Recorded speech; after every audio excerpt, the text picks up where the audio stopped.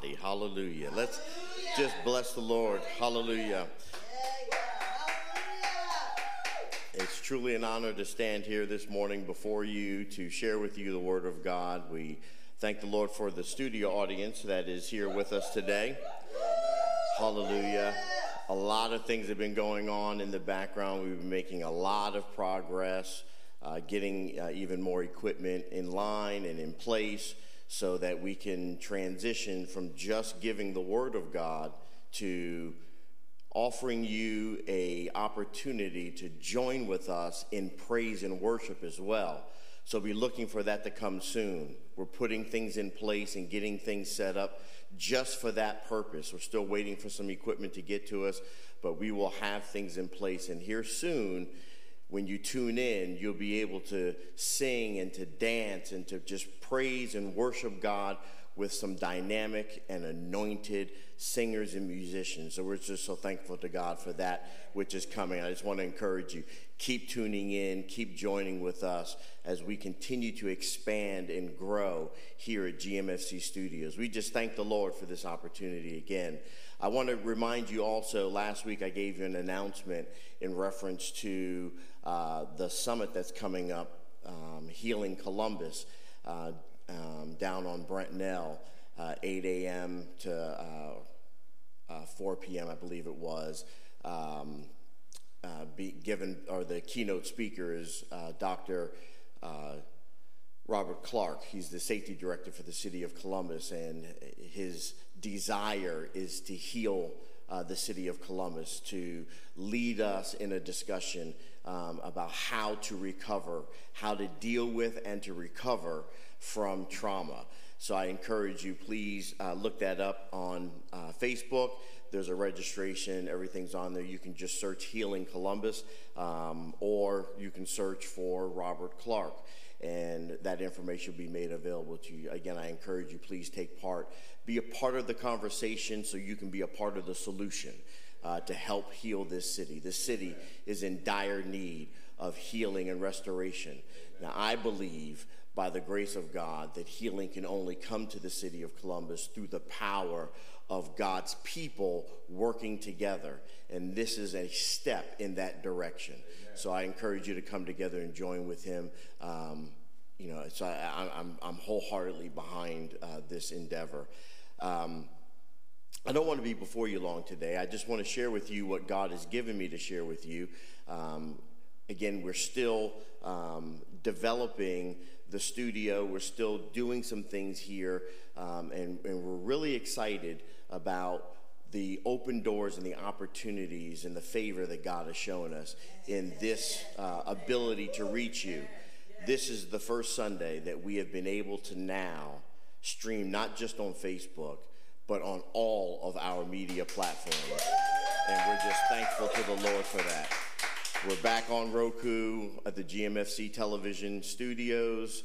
Our station is back up and running and live, and you'll be able to look for previous sermons and services. There's a way to do that on Roku. Just search for Grace and Mercy Fellowship Center if you have a Roku streaming device, and it'll allow you to add our page free of charge. There is no cost to you whatsoever except for your purchase of the Roku device or Roku television. We're back on our YouTube. GMF Studios is live on YouTube and streaming even now.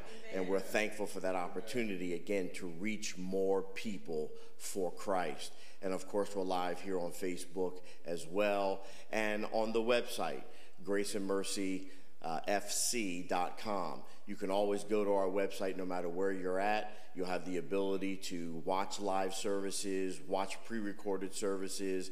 We will be sharing on the website little excerpts as we begin to develop Coffee with the Bishop and From the Desk of the Bishop, 2 different segments where we will talk about some things and release them. There'll be more of a pre-recorded, again, as we continue to develop and grow. So I encourage you to be looking out for that. But I'm just excited. All the platforms are back up and running. The podcast through Apple is back up and running. It is streaming live right now as well, and we're excited about that. If you haven't had the opportunity to add us, just search for Grace and Mercy Fellowship Center through Apple's podcast, and you'll see us come up, and you can add us to your favorites and then be able to do that. I encourage you, if you join on Facebook, make a comment, say something so that we know that you're there. If you need prayer, make that request, and we will pray for you. We will reach out. If you give us the ability to reach back out to you, we will do that. So I encourage you to do that. Also, if you're on the YouTube channel, I encourage you, if you could, give it a thumbs up, subscribe to the channel. That enhances our ability to reach more people. The more viewers or subscribers that we have on YouTube, the greater our reach. There is no cost to you. We do not, put any cost back on anybody. So it's all free to you. We want to share with you the Word of God in every ability that we can. And as new technologies become available, I'm a tech guy, so believe me, I will be trying to reach you in that form or fashion too. I understand that they are developing glasses right now that you can wear that will translate. It's a type of translator, so I could be speaking to you in English, and whatever your native language is, it will take that information and put it on the glasses before you, so you'll be able to read what I'm saying. And I'm looking forward to that technology becoming more available to the public, but that's something to look forward to, so you'll be able to understand me in every language. Amen? Amen. And we are working, again, towards the ability to have subtitles that will come and will be broadcast. I know Facebook is doing it right now. They do it for us when you mute. It automatically will transcribe what we're saying in the English format. If you have Facebook set up to another language, it will transcribe it into your native language, the language that you're comfortable with speaking. So we'll be able to minister to you in every way in which you can understand and receive.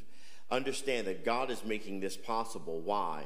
Because everyone has the opportunity to receive the love that he wants to give to you, and he wants no barriers in place to prevent you from seeing, hearing, or receiving his love. That's also a sign, people of God, that he is quick to return. His return is very soon. We don't have time. We don't have time to take chances.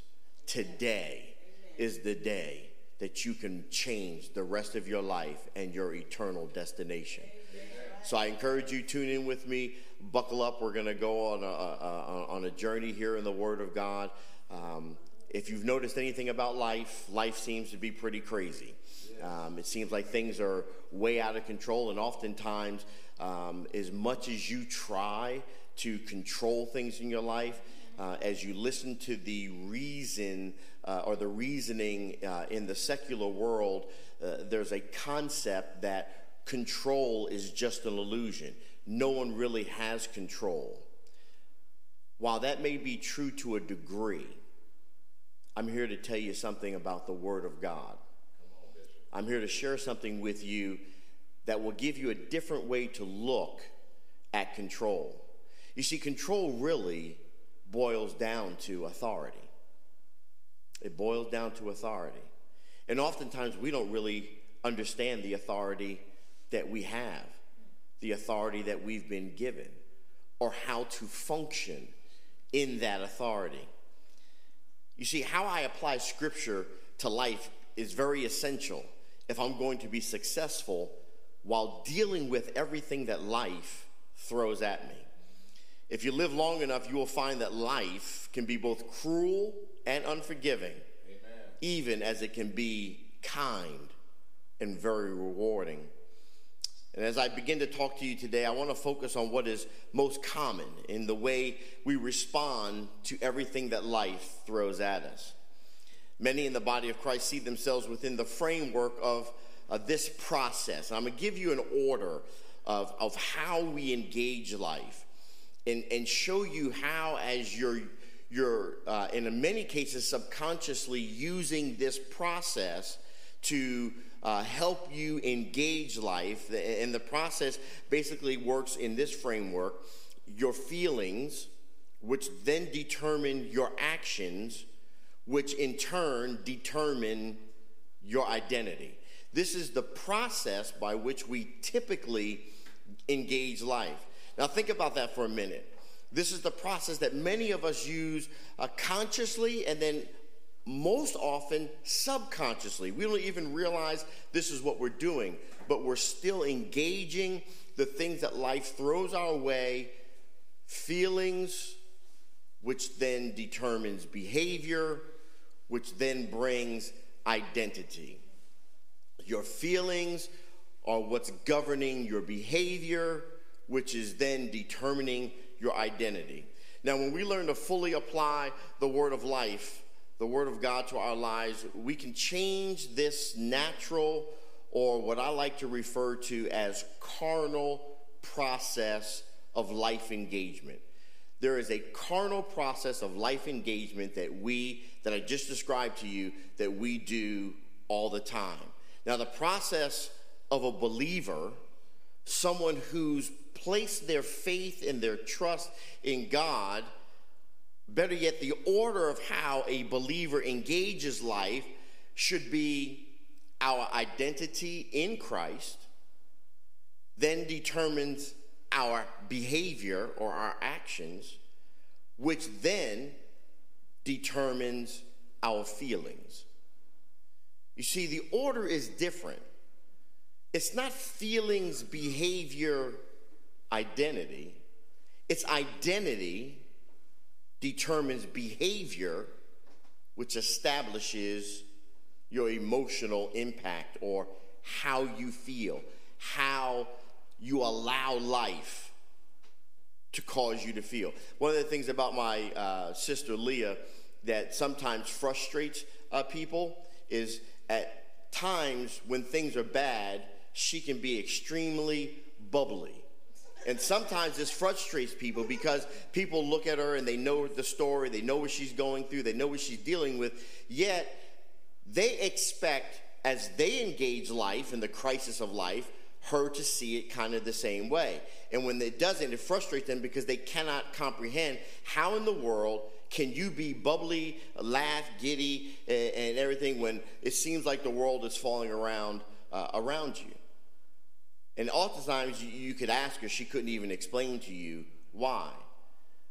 But the closer to God you get, amen, the more open you are to hearing and receiving the word of God, the process of life engagement changes.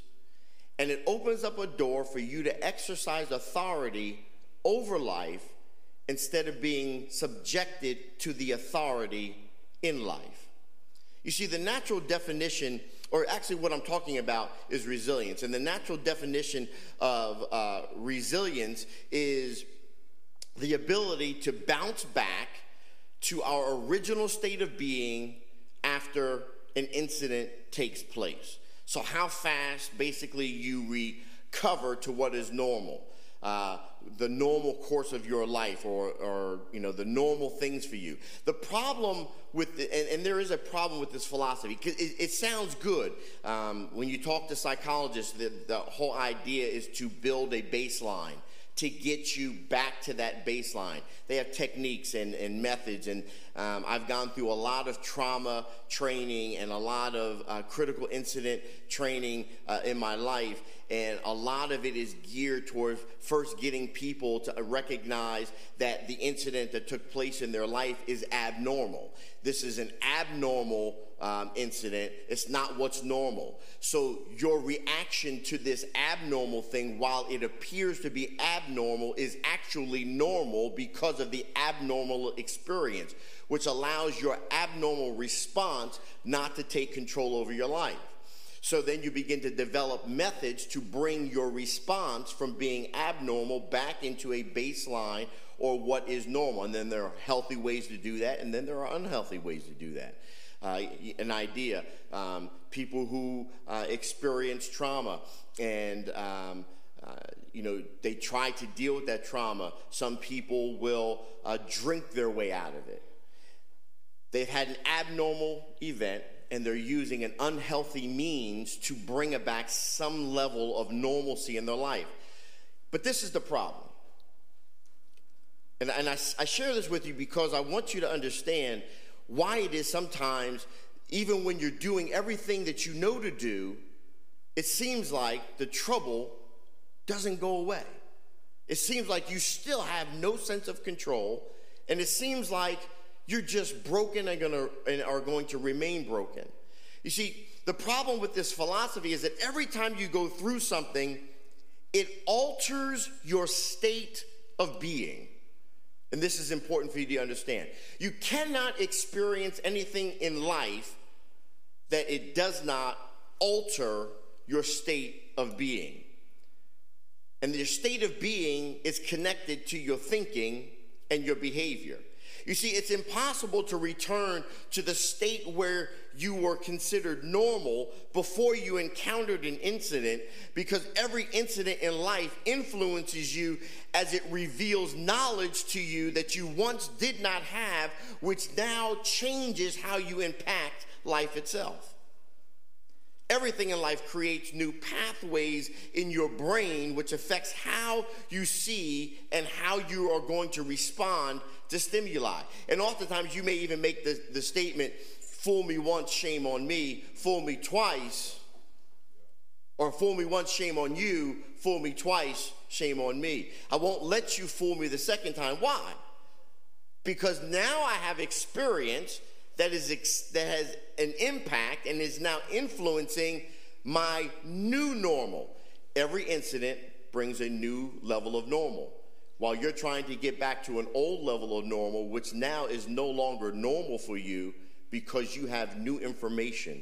And that information is ingraining itself in your thinking.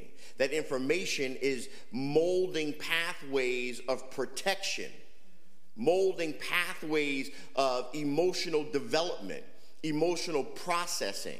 It's developing things in you to cause you to begin to think and to feel a certain way when something similar happens, so you can respond differently.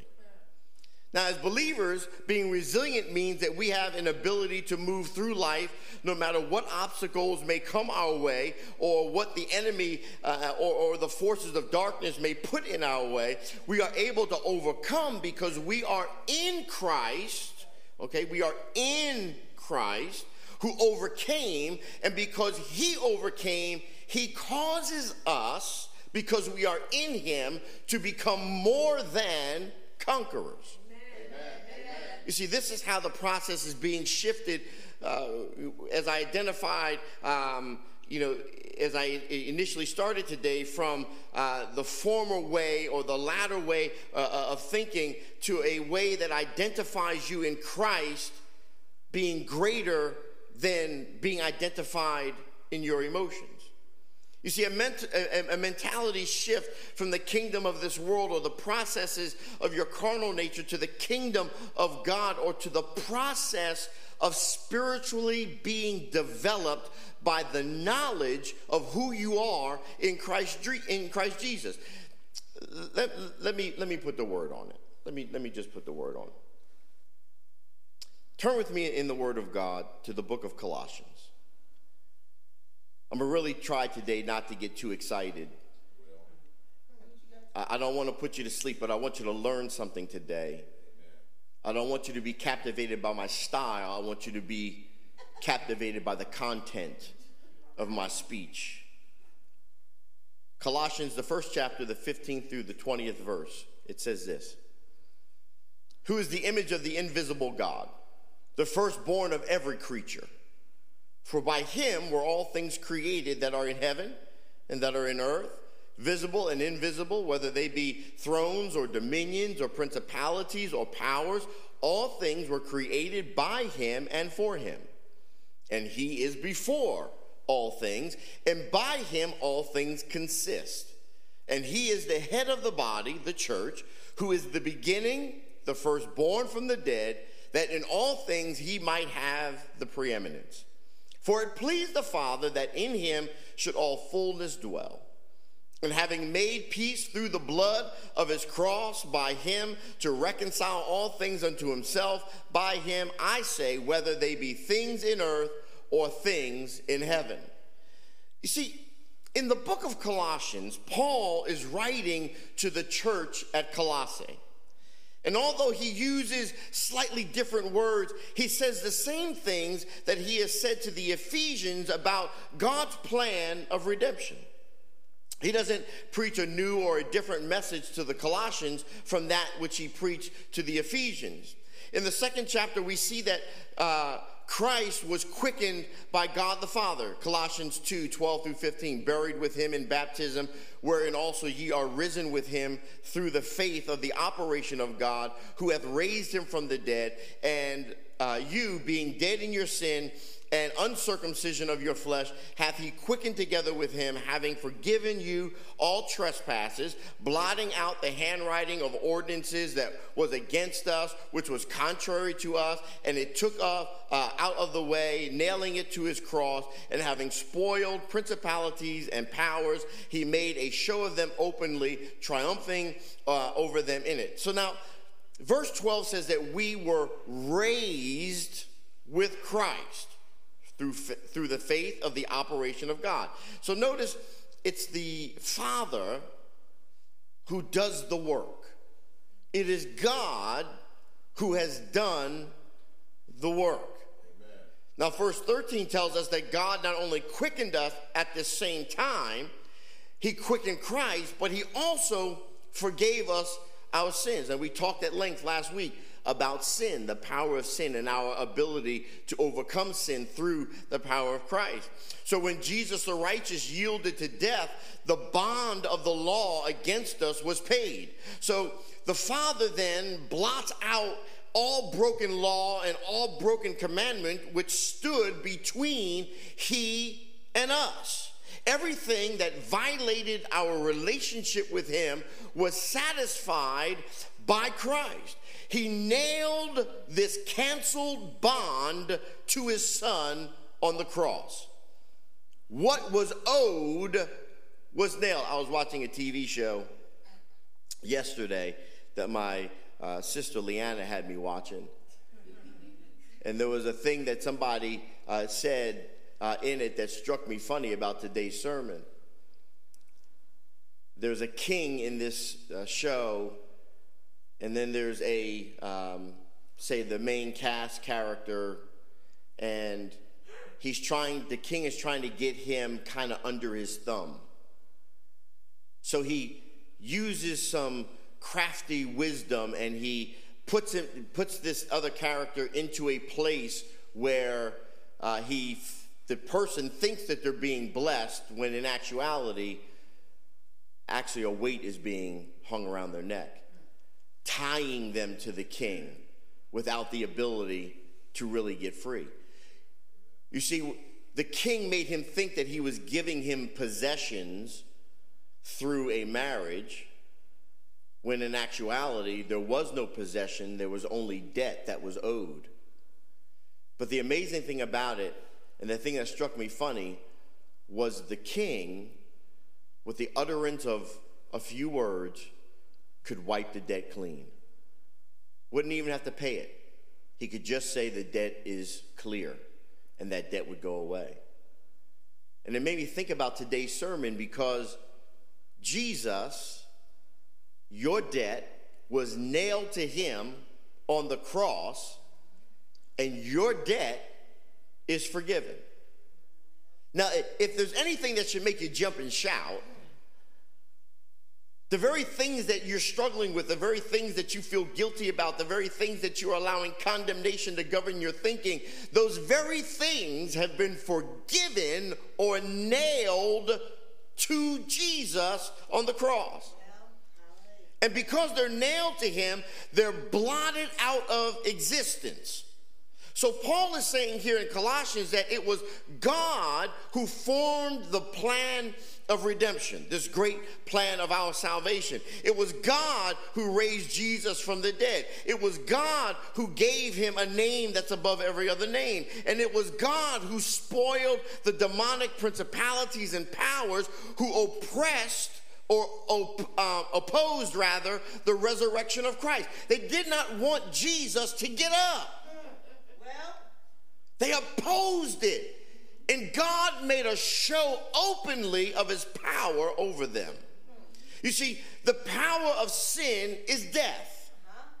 And not just natural death, but death in every degree. So then death becomes the penalty for sin. Therefore, when Christ bore the world's guilt on the cross, every satanic power of the air sought to exercise their right and hold him under their power. If death, our enemy, is trying to hold because of sin, which is the penalty, and Jesus frees us from their authority or their right to control us. Amen. This is what the Bible says. The Bible says that Satan had the power of death, but Jesus conquered him. Revelations 1:18. I know you're going, where does it say that? So here it is, Revelations 1:18. Check the text. I am he that liveth and was dead, and behold, I am alive forevermore. Amen. Amen, amen. And have the keys of hell and death. Amen. Now, I didn't say it, Jesus said it. Amen. If you have a problem with that, take it up with Jesus. Well, the demons had a problem with it. They tried to take it up with Jesus, and guess what? There you go. Jesus Christ took the keys from the devil. Glory to God. Amen. Now, keys belong to the authorized one. Not everyone has a key to your house. True. Only the people for which you give authority to enter your house have keys to your house. And when you think someone may have the ability to enter your house with keys, which signifies authority, to enter, you change your locks. Well, if you don't know if everyone that you want to have keys has keys, and people you don't want to have keys, you just change the lock. And you give new keys, which signifies new authority to those people to enter your home. The authority of life and death was secured by Christ when he was resurrected. He went and had a meeting with the devil and took the keys back from him. Now, we have to remember that physical death is not of God. Physical death is of the enemy. Death is still the enemy. Now, the Bible says it is the last enemy that will be put underfoot. Thank God. That day is coming. Amen. But you don't have your new body yet. You'll meet people who may believe they're going to live forever down here in the flesh, but notice that that never seems to happen. As a matter of fact, it seems like the older we get in humanity, the younger we seem to be dying. Now the new old is 60s and 70s, and people that live beyond that are looked at as, wow, you've really lived a long time. But maybe 30, 40 years ago, it wasn't that way. You had a whole lot of people in the 80s and 90s. But things change. Your body has to be changed. Amen. You cannot nor will you live forever in your present body. The Bible tells us this. It says that your body is going to be changed. In the moment, in the twinkling of an eye, the bodies of us who are alive in Christ will be changed and become immortal. And until then, we only have limited power over physical death. Amen. There are only some things that we can do to extend our natural existence. Now, after stripping the demonic powers of the authority that had been theirs, Christ, according to the word of God in Colossians 2 and 15, made a show of them openly, triumphing over them in it. So Paul's statement here refers to the fact that Christ was elevated above his enemies to the right hand of the Father. And this is a subject that Paul writes about in the book of Ephesians. And I spoke about this triumph last week. Paul is stressing the Father's work in the overthrow of all satanic power and the defeat of Satan himself. Now, in Ephesians, I've showed you that the Son is seated above these powers and has the authority of the throne of God. But this is precisely where the church world as a whole has failed. Amen. You see, it is understood that Jesus Christ is the supreme head of the church, but it has failed to understand that the head is totally dependent upon the body for carrying out the plan. You see, this is why we are seated with Christ in heavenly places, and that his exercising authority over the powers of the air has to be through the body. He uses the body to demonstrate his power over the enemy. Who is the body? We are. Who is the church? We are. Now we can understand as never before what Jesus means when he says, whatsoever ye shall bind on earth shall be bound in heaven, and whatsoever ye shall loose on earth shall be loosed in heaven. That's in Matthew 18 and 18. Check the text. You see, this is using his authority upon the earth to fulfill his will. Jesus is using us to exact his will in the earth.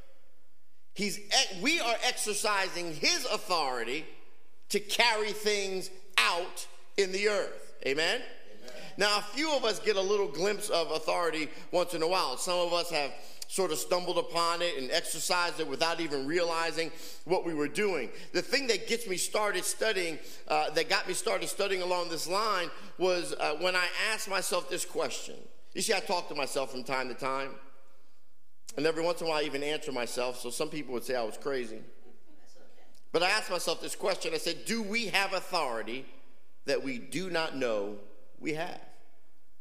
You see, in my secular employment, I've been given great authority. And in the 28 years of being employed where I am, in service to the city, the authority that I thought I had 28 years ago is not the authority I understand I have after 28 years of service. You see, I've learned that I have more understanding and more knowledge about the authority I truly possess than what I knew or understood when I graduated my training. You see, this pushed me to get a better understanding of the authority than I have in Christ while I am functioning in the earth.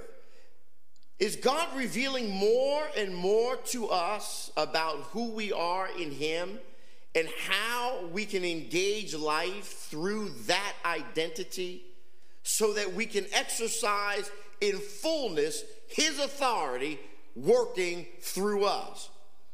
So I began to study this authority that we have with an intensity like I've never had before. And I found that we do have authority. Praise God. But I also found that heaven backs us up on what we refuse, and it backs us up on what we allow. You see, we've allowed a lot of things, but we just haven't exercised our authority. That's why things are as they are many times. You see, we haven't done anything about the situation that we're in. We're waiting on God, and God is waiting on us. He won't do anything until we act. You see, we're not spectators. We're not sideline players. You ought to look at your neighbor and tell your neighbor, you're in the game. Matter of fact, you ought to put that out, post that, tweet that. I'm in the game. I'm a starter. You're a starter in the game of life. Now, some people think that God is a tyrant sitting on his throne, holding a giant fly swatter in his hand, and the minute you do something wrong, the belief is that he's ready to smash you to smithereens. But that's not really a true picture of our Holy Father. You see, the Lord is hindered in his plans because his body has failed to appreciate the meaning of Christ's exaltation and the fact that we are seated with him at the right hand of the Father. Now, some people will be offended by the fact that I just said God is hindered in his plan. You have to understand, it's not that God cannot, but God has chosen to use his power in the earth through his body. It's not that he can't. The hindrance is not that it is impossible for him to accomplish anything without us. The issue is that he has chosen to accomplish things through us. We are his express image. This is what people just don't understand. They just don't get, and they get all mad, and they want to tag people heretics and all kinds of craziness. But I'm here to tell you something. From the moment of the inception of the birth of humanity, it was God's intention for man to carry out God in the earth. It was God's desire and plan. That's why he placed his image. I'm getting excited. He put his image on us so that we could carry him out, so that we can be him expressed in creation. This was always his purpose. He filled Adam with wisdom and knowledge and understanding. This is how Adam's able to name animals that were brought to him. He didn't acquire it. He was it. Now, we have a part to play. We have to cooperate with God in faith. Jesus said that the Holy Spirit who comes to dwell in us when we are born again would guide us into all truth. Now, I heard a story about a preacher who once picked up a Bible and threw it to the floor.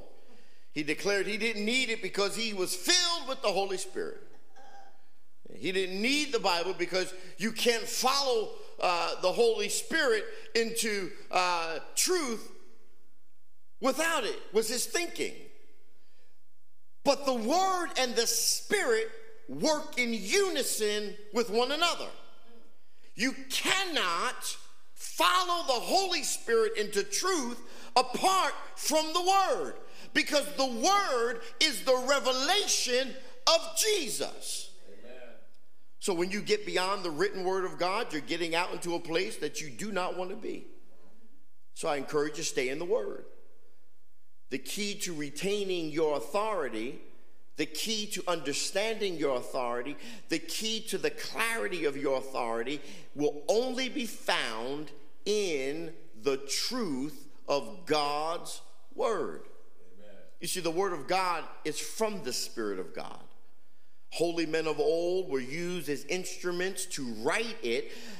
The Word of God, the most important manuscript ever written and given to humanity, but you'll never understand it with your head.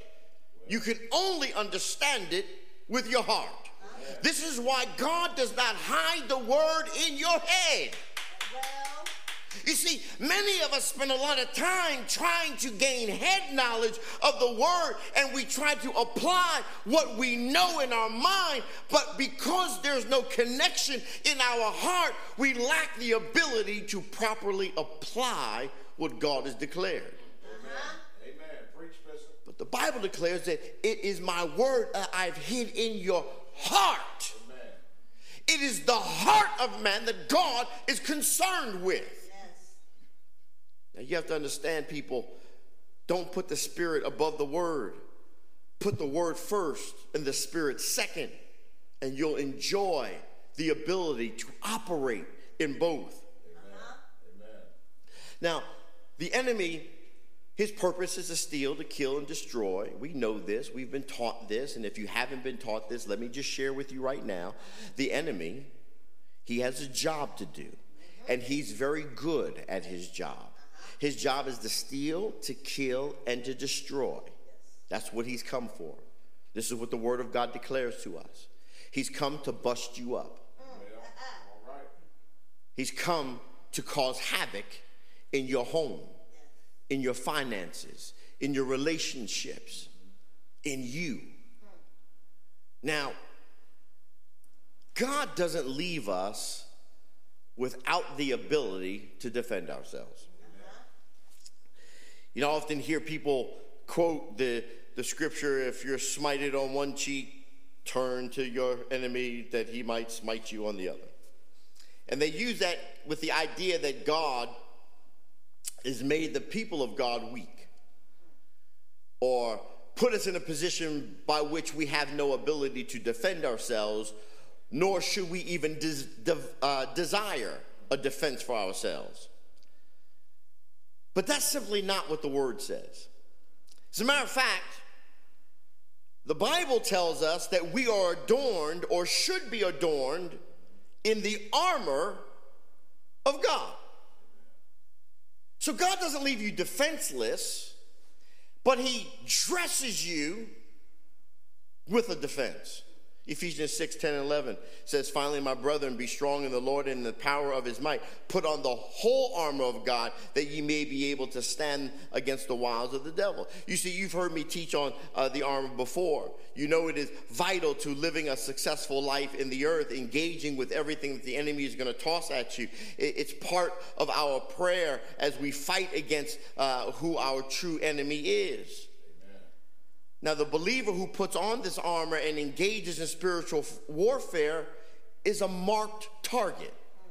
You see, by spiritual warfare, I simply mean doing the work or the will of Jesus and taking the authority that God has given you over the devil as you go about your daily life. I'm not talking about purposely trying to go head to head with Satan in some kind of prayer combat. I'm talking about as you're engaging life, the purpose of God, the plan of God in you, the purpose of redemption was to reconnect you with authority so that you had the ability to be successful and come out on top every time the enemy throws something at you. Every time the enemy does something to disrupt your peace, because you are clothed in the armor of God, God has given you the ability to rise to the occasion, to come out on top, and to tell the devil, I have peace where you take me. I have joy where you take me, because God is before me. That's right. Amen. Yeah. The devil's going to do everything in his power to keep you from coming into this knowledge of authority, because that authority that God has given you is over him. That authority is over him. You see, he'll fight you more than anybody else will. Then after you've come to the knowledge of your authority, he'll oppose everything that you do, and he'll try to steal everything from you. And these end up being tests, and sometimes, if I'm going to be honest with you, even believers fail tests. Amen. And the devil wants you to throw up your hands and say the authority of the believer doesn't work. I failed the test, so I must not really have the authority that people talk about. I must not have the authority that the Bible says I have, because I failed in this test. I didn't do, I didn't accomplish, I did not possess, I did not win as I thought I would, because of the authority I thought I had. Well, now, we may fail, but God's word never fails. Amen. You see, I believe his word is true. Yes. Now, the enemy will resist your interference in his sphere, because he's exercising authority over the power of the air. and he wants to continue to exercise his authority in his environment. And when you interfere with the kingdom of the devil by exercising your spiritual authority, he comes against you and attacks you in an attempt to get you to back down from using your authority. He can't take your authority, but if he can get you to not use your authority. And this is where a lot of us are. A lot of us are in the church house, saints, where the only place you see us exercise our authority is when we're running up and down the aisles, giving glory and honor and praise to God. And we're blessing the Lord. And I'm not saying that there's anything wrong with that, but the problem is that once you leave the confines of the church house, you seem like you lose your veracity against the devil. But if you successfully resist the attack of the devil in one area, you'll find that he will come against you in another. So you may as well get ready for the attacks of the enemy because they're coming. And if you haven't experienced them, the closer to God you get, I promise you, you will. You see, your privileged spiritual position makes you an enemy of the devil. Your privileged spiritual position. Matter of fact, you ought to put that down there. I'm privileged. I was born with a spiritual spoon of gold in my mouth. Because I am a son of God. These are the things you have to identify with. Now, you see, the devil realizes that he can't hold a believer in bondage who knows their authority in Christ. This is why the attack comes in the mind and why God doesn't hide his word in your mind. Because in your mind, the enemy can steal it, but in your heart, he cannot.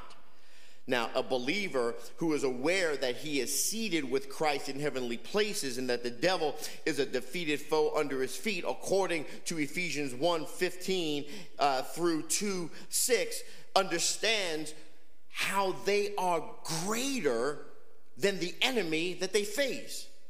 This believer is convinced that no work of the enemy can prevail against them in carrying out the will of God in the earth. You may come against me and attack me and cause me to feel some kind of way at moments in my life, but you will not stop me carrying out the will of my Father in heaven. Amen.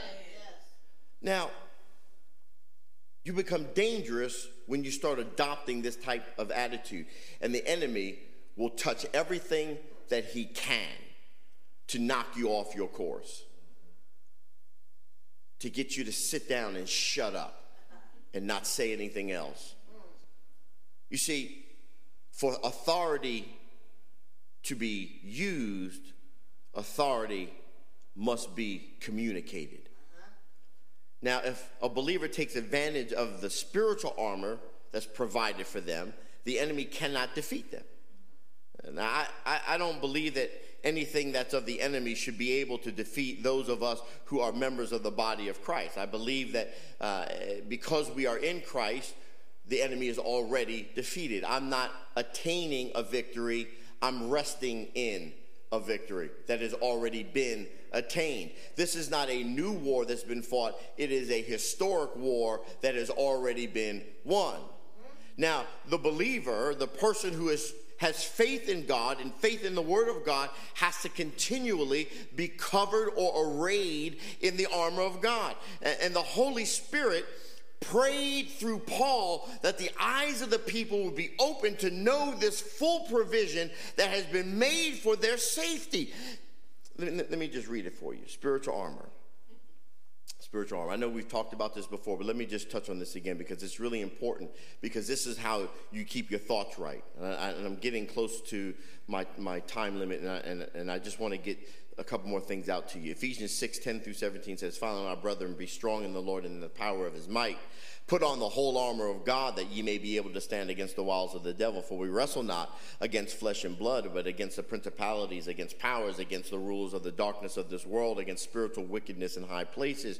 Wherefore take unto you the whole armor of God, that ye may be able to withstand in the evil day, and having done all to stand, stand therefore, having your loins girt about with truth, and having on the breastplate of righteousness, and your feet shod with the preparation of the gospel of peace. Above all, taking the shield of faith, wherewith you shall be able to quench all the fiery darts of the wicked, and take the helmet of salvation and the sword of the Spirit, which is the word of God." So now these different parts of this armor symbolize spiritual truths. They symbolize spiritual truths to help you engage natural life. You see, these truths belong to you. And you have to begin to believe that. What God's word declares is declared over you as an individual. While the word of God is corporate as it ministers to all, it is also intimate as it is designed to also minister solely to you. As much as God's word was written for everyone, God's word was also written only for you. And God wants you to receive what he has spoken as truth over your life. Amen. So now when you wear this armor, you are protected. And if you are protected, you are unhampered in the ministry of authority. Amen. The first thing you have to understand is I have a ministry of authority. God has given me a job, and that job is to exercise his authority. And when I say I'm talking about I corporate as every believer, not just the preacher, not just the pastor, not just the elder, not just the bishop, not just the apostle, but everybody in the body of Christ has been missioned by God to carry the ministry of authority. Amen. All you need to do, all you need to be concerned with is keeping your armor bright and securely fastened about you. Amen. You see, John McMillan taught that there's the girdle of truth, which represents a clear understanding of God's word. And it's like a soldier's belt. It holds the rest of the armor in place. The breastplate of righteousness has a twofold application. Jesus is our righteousness, and we put him on first. And it also shows our obedience to the word of God, because we become the righteousness of God in Christ Jesus. Third, our feet are shod with the preparation of the gospel of peace. This is a faithful ministry proclaiming the word of God to everyone that we meet. Then we have the shield of faith, and the shield is a covering for the entirety of the body. This represents our complete safety under the blood of Christ, where no power of the enemy can penetrate. Amen. Then we have that helmet, the helmet of salvation, which is referred to in 1 Thessalonians 5:8 as the hope of salvation. The hope of salvation is the only helmet able to protect the head in these days of turning from the truth. Then there's the word of the Spirit, which is the word of God. And this shows that the word of God is to be used offensively. We're not just defensively postured. We have defense, but our mission is offense. Amen. The other parts of the armor are mainly defensive, but the sword, the word of God, is an active weapon. And if you are dressed in the armor of God, you are prepared to withstand every attack the enemy throws your way. You are prepared to deal with everything that life throws at you. You are ready. I am ready to engage life at its best and life at its worst. God has set me up to be victorious no matter what the crisis is that I face, no matter what I might have to endure, no matter what I may have to go through. It doesn't matter that even the gates of hell shall not prevail against me. Though I walk through the valley of the shadow of death, I'm still triumphant. Think of the things that I've taught you about the armor. You see, some items you wear all the time and other items you need to pick up because they are ready at hand. They are used as circumstances dictate. And I just want to touch on something very important for us to understand, because a lack of understanding can cause us to believe that we have no authority. And this is the trick of the enemy. Authority over demon spirits is different than authority over human wills. Amen. And it's important that you understand this. I'll try to get this out as quick as I can, but I want you to understand this, because many of us are dealing with things or engaged with things, and we think our authority is not working, but we just lack the understanding of our authority, and it's being misapplied. Now, without a doubt, we have authority over demon spirits, but we do not have authority over our brothers or sisters or their will. You see, we miss it a lot of times in thinking that we do. We have authority over demons, and we can control them as far as our lives are, our families are concerned, but we cannot control where other people are concerned, because the will of that person comes into play. One of my favorite ministers of the gospel, prolific teacher of the Word of God, Kenneth Hagin, I read a story about an encounter that he had, and I want to share this story with you. This occurred during a church service, and as the story goes, he was ministering to people that were sick, and they were standing in line waiting for him to pray for them, and he had an inward intuition. He knew through an inward witness of the Spirit of God that somebody in the line had a demon in them. Now understand that doesn't mean that he was demon possessed. That's something entirely indifferent. To be possessed is to be taken over entirely, spirit, soul, and body. You can have a demon in your body or be under the influence of a demon without being possessed by that demon. But that's a whole other lesson in itself, and I don't have the time today to get into that, and maybe I will soon. But as Pastor Hagin was standing there laying hands on people and praying for them, he kept looking around. And when a certain man stood within 4 persons of him, he knew the demon was there. Now, he never said anything out loud. You have to realize this. Although the devil does know some things, he's not all-knowing. He's not omniscient like God is. Because of his psychic powers, you can see that the devil does know some stuff, though. How do I know this? Fortune tellers do predict events that do come to pass. So this shows us that the devil even knows some of our thoughts. How do we know this? Because mind readers often can read your mind and tell you what you're thinking. And they don't have to do that by the power of themselves. They do that through the power of the enemy.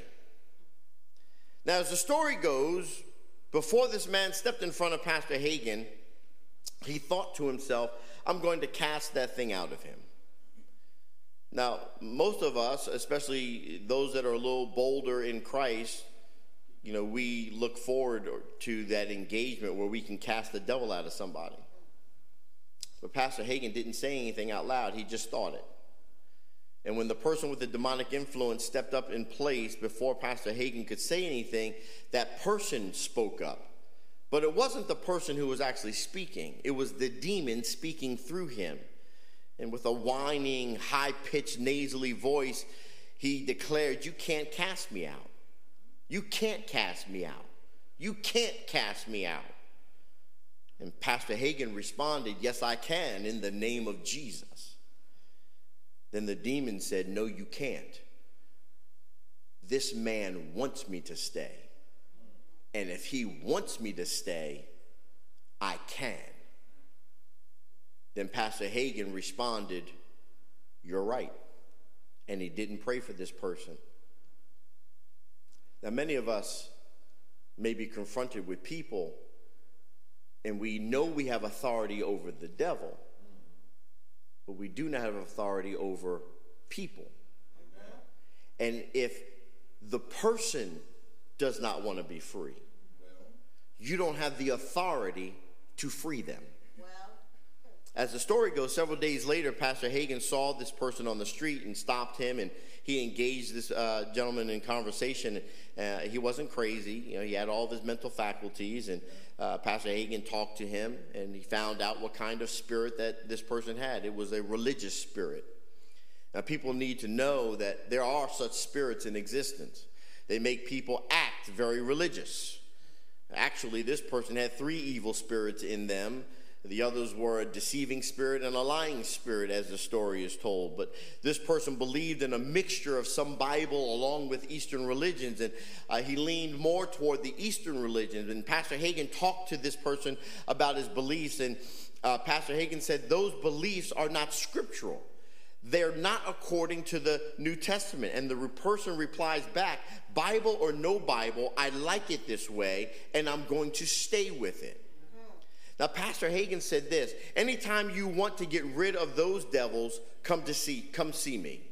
But as long as you want it that way, that's the way it's going to be. Now, that person replied, well, then that's the way I want it.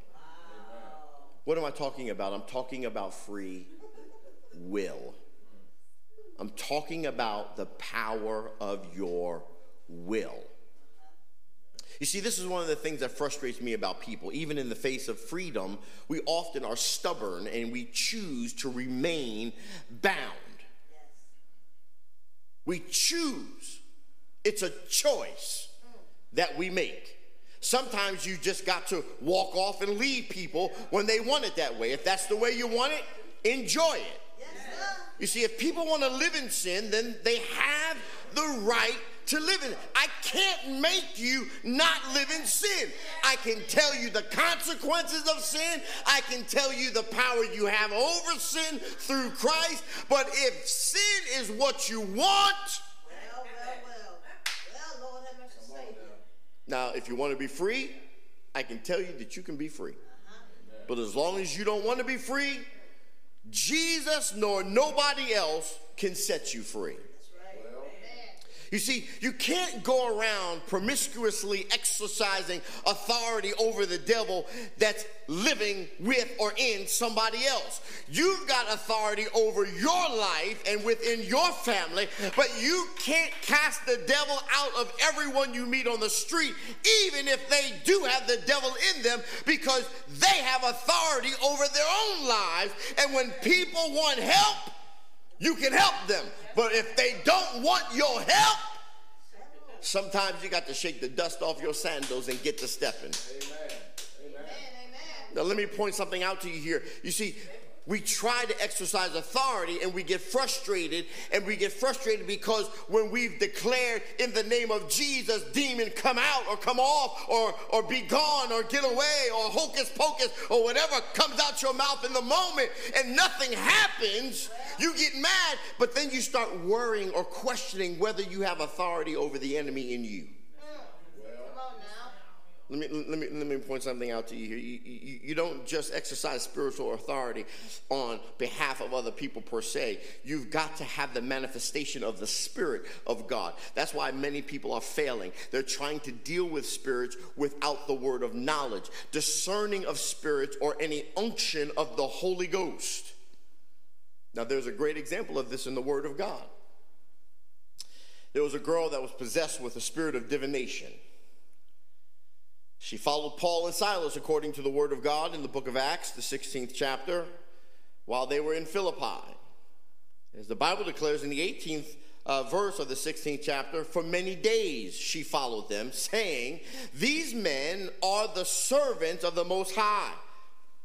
That was in verse 17. Do you know why Paul didn't deal with that spirit the first day?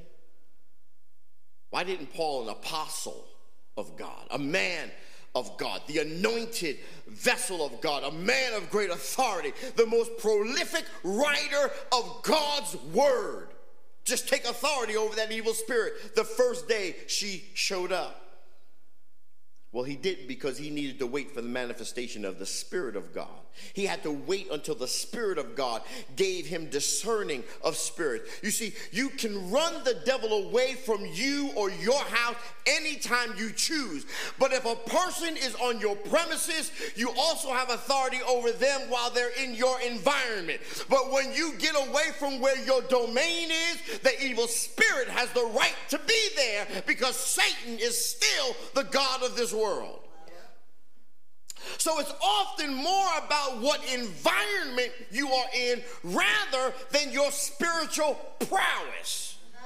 Let me give you a natural example of what I'm talking about. When Floyd Mayweather, arguably maybe one of the best boxers ever, I think he's the only undefeated boxer that's gone through his career and never lost. When he decided one day that he was going to fight a UFC fighter after his retirement, all about money, Mayweather was extremely smart. How was he smart? He was smart because he crafted the rules so that the fight would be fought within the environment where he was extremely successful. You see, a boxing ring has boxing rules. A UFC ring has different rules. They have rules that are governed by the UFC, the Ultimate Fighting Championship. Now, if you're in a boxing ring, you have to follow the rules of boxing. So this would give him an advantage, but if they could have fought using UFC rules, Mayweather would have most likely lost, because he was out of his environment and could not function fully in his element. See, this is the reason Paul had to wait many days to deliver the demon-possessed girl. He didn't command that spirit to leave her the first day she began following him. He waited, and when the right time came within the proper environment, he spoke to that spirit, and it came out of her at his declared word. You have to understand, you cannot move before God gives you the urge to move. Oftentimes we're really quick to do something and then blame God when it fails. When God is saying, hold up, I didn't tell you to do anything, but I gave you free will. You had the will to wait for me, or you had the will to do it on your own. You chose to do it on your own. Well, if you'd have waited for me. You see, the Bible says concerning the ministry of Jesus that he cast spirits out with his word. It also says that he cast them out by the Spirit of God. It wasn't just his word speaking apart from the Spirit of God. If you read the 12th chapter of Matthew, the Pharisees were accusing Jesus of casting out demons by Beelzebub, the prince of the devils, in verse 24. And in verse 28, Jesus says, if I cast out devils by the Spirit of God, then the kingdom of God is come unto you. You see, we know from the word that we have spiritual authority, but we must depend upon the Holy Spirit to help us in ministering our authority. We cannot do it by ourselves. Oh, I don't have time. You see, sometimes believers say that they will try something because it has worked for somebody else. And if they study God's word and clothe themselves in the teaching that they've been given over authority, it will work for them. But if they try to act on God's word without really having that word built up in their spirit, the devil will soundly defeat them. You see, you'll only defeat the devil when you've got a foundation of God's word and you act upon it. The Bible says, speaking of the devil, whom resists steadfast in the faith, 1 Peter 5:9. So your level of faith is directly related to the degree of God's word that's dwelling in your heart. That is, that the word which is reality to you and in which you are daily walking. Let me tell you something. If you can't believe God on some little things, stay away from the devil. I've prayed for people and know that they received healing. I've taught on healing. I've seen the manifestation of God's healing power actually work in an immediate fashion. As a matter of witness, many people have testified that after being prayed for and I laid hands on them, they were healed. They felt the healing. They felt the change. The strength was restored. The condition was released. Doctors and medical science proved it. Understand, I'm not boasting about anything here. I'm trying to get you to see something that I've seen in people who I know were healed get sick all over again. And it would frustrate me to no end. And I wondered about it. And I asked God about it. Why do people lose their healing? Why do people lose their deliverance? Do we not have the power to stay healed? Do we not have the power, the authority, the right to stay delivered? You see, when people are in a place where faith is high, where there's a mass of faith, or where the gifts of the Spirit are in operation, it's comparatively easy for them to receive healing. And this is what happens in these big meetings. I've seen evidence of it happen in services and convocations that I've been in, and seen it with former very anointed men and women of God. The problem I have also seen is that when these very same people get back on their own or in a different environment, the devil comes along with symptoms, and the symptoms now dictate what is true for them. You see, the people don't have a foundation of faith in them. And the devil puts the same thing back on them. That's the reason you see people get delivered from evil spirits, sickness, addiction, and a host of other things. And the next time you see them, they're right back where they started. I've seen the same people get in the same line for prayer during a service and ask for the same prayer of deliverance or healing, the same thing that they were delivered from in the last service that they were in. Somebody will even say, well, they never then got healed to begin with. And that's simply not the truth. They were healed. They were delivered. They were all right until they got home. Everything was okay until about 2 to 3 weeks.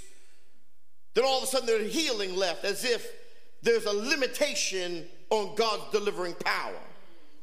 Why did they lose it? Because they don't understand their authority. They didn't know how to hold on to what they possessed. So they didn't try to exercise authority over themselves. Or if they said anything, they said the wrong thing. They spoke their condition right back into existence, because we have to understand, because of our authority, the power of life and death is in the tongue. Sometimes you speak yourself, and because of the authority you have in Christ, you speak a condition into existence. God delivered you, and you said, no, God, I have this thing. God said, I took it from you, but I feel it on the inside, and what I know is more true than what you've said. And then I grab back from God what I left at the altar, and sometimes I don't even let it stay at the altar. I pick it right back up when I get up from the altar, and I throw it back on myself, because sometimes I identify with my brokenness. When God wants you to identify with your authority, I once was broken. The Bible says I once was lost, but now I'm found.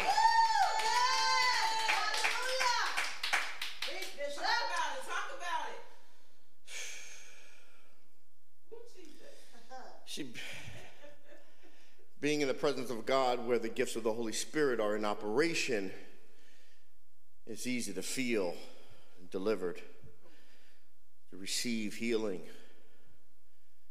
But when you get back on your own, when you're really on your own, this is why people need to be taught the Word of God and understand their right and their privilege as a child of God. Then you can exercise authority for yourself over the devil, over your circumstances, and over your diseases. You have authority over all the authority of the enemy. Jesus met a man that thought he was unworthy for Jesus to come to his house, but had a servant that was sick. And he asked Jesus, he said, would you pray for my servant, that my servant would be well? And Jesus motioned as if he wanted to come to the house, and the man said, no, I'm not worthy, but I do understand authority. I do understand that if you but speak it. You see, because I'm a man of authority, I say to this one, do, and they do. I say to this one, go, and they go. And I know that if you but declare, my servant is well, they will be, because I understand authority. And what did Jesus say? He said, great faith. You see, your faith is connected to your authority. Amen. You see, when I tell the devil to leave me alone, I'm not hoping that he goes away. I'm not just throwing out there, get thee behind me, Satan, to see if it works. But when I speak it, I'm speaking it in authority so that I can live out my privilege in God.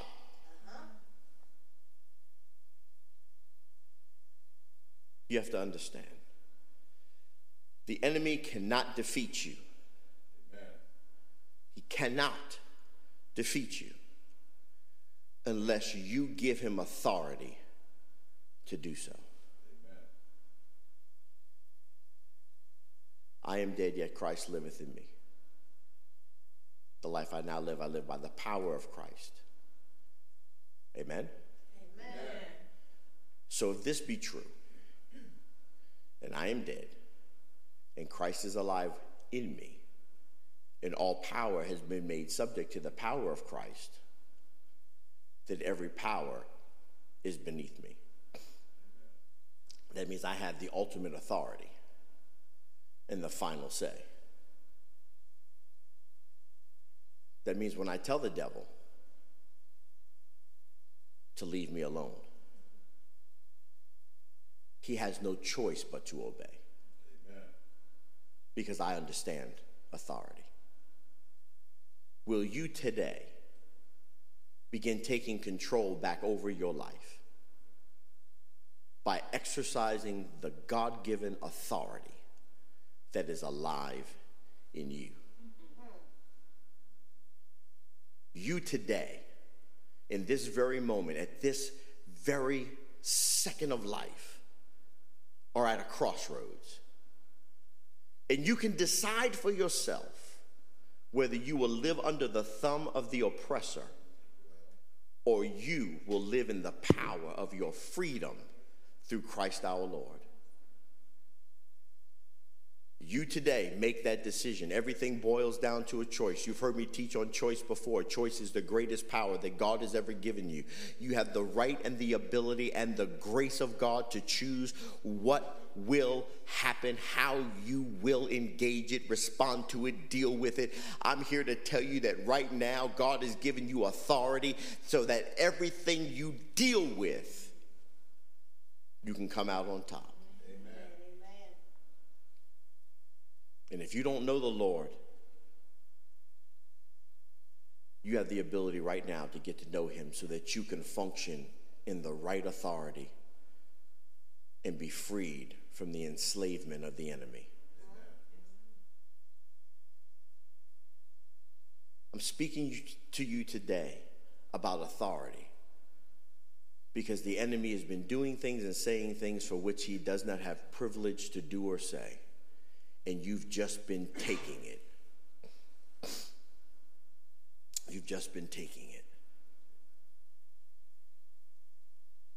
It's time for you to protest. It's time for you to rise up. Because there is an unholy king trying to live and reign over your life. And you have to decide whether or not you want to remain in the kingdom of darkness, bound by his oppression, or be liberated into the kingdom of light, the kingdom of God's dear Son. And thereby exercise authority over everything in your life through his grace. You can do that just right now by saying, "Here I am, Lord. Save me. I recognize that without you, I'm nothing. I recognize your word. I am a sinner in need of a Savior. Save me. I believe you are the Son of God. I believe you came. You laid your life down. That my sin was nailed to you on the cross. And that now I am righteous because of you. And that one day, even as you arose from the dead, so am I going to arise. I believe in you, Jesus, Son of the Most High, Holy One of God, the exalted Lamb that takes away the sin of the world. I receive you as my Lord and Savior. Right now, God has given you full access to authority over every enemy that would ever face you, because now you are in the kingdom of his dear Son.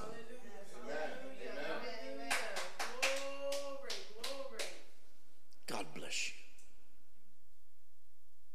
Heaven smile upon you and grant to you great peace. Control is not an illusion when you apply it to the Word of God,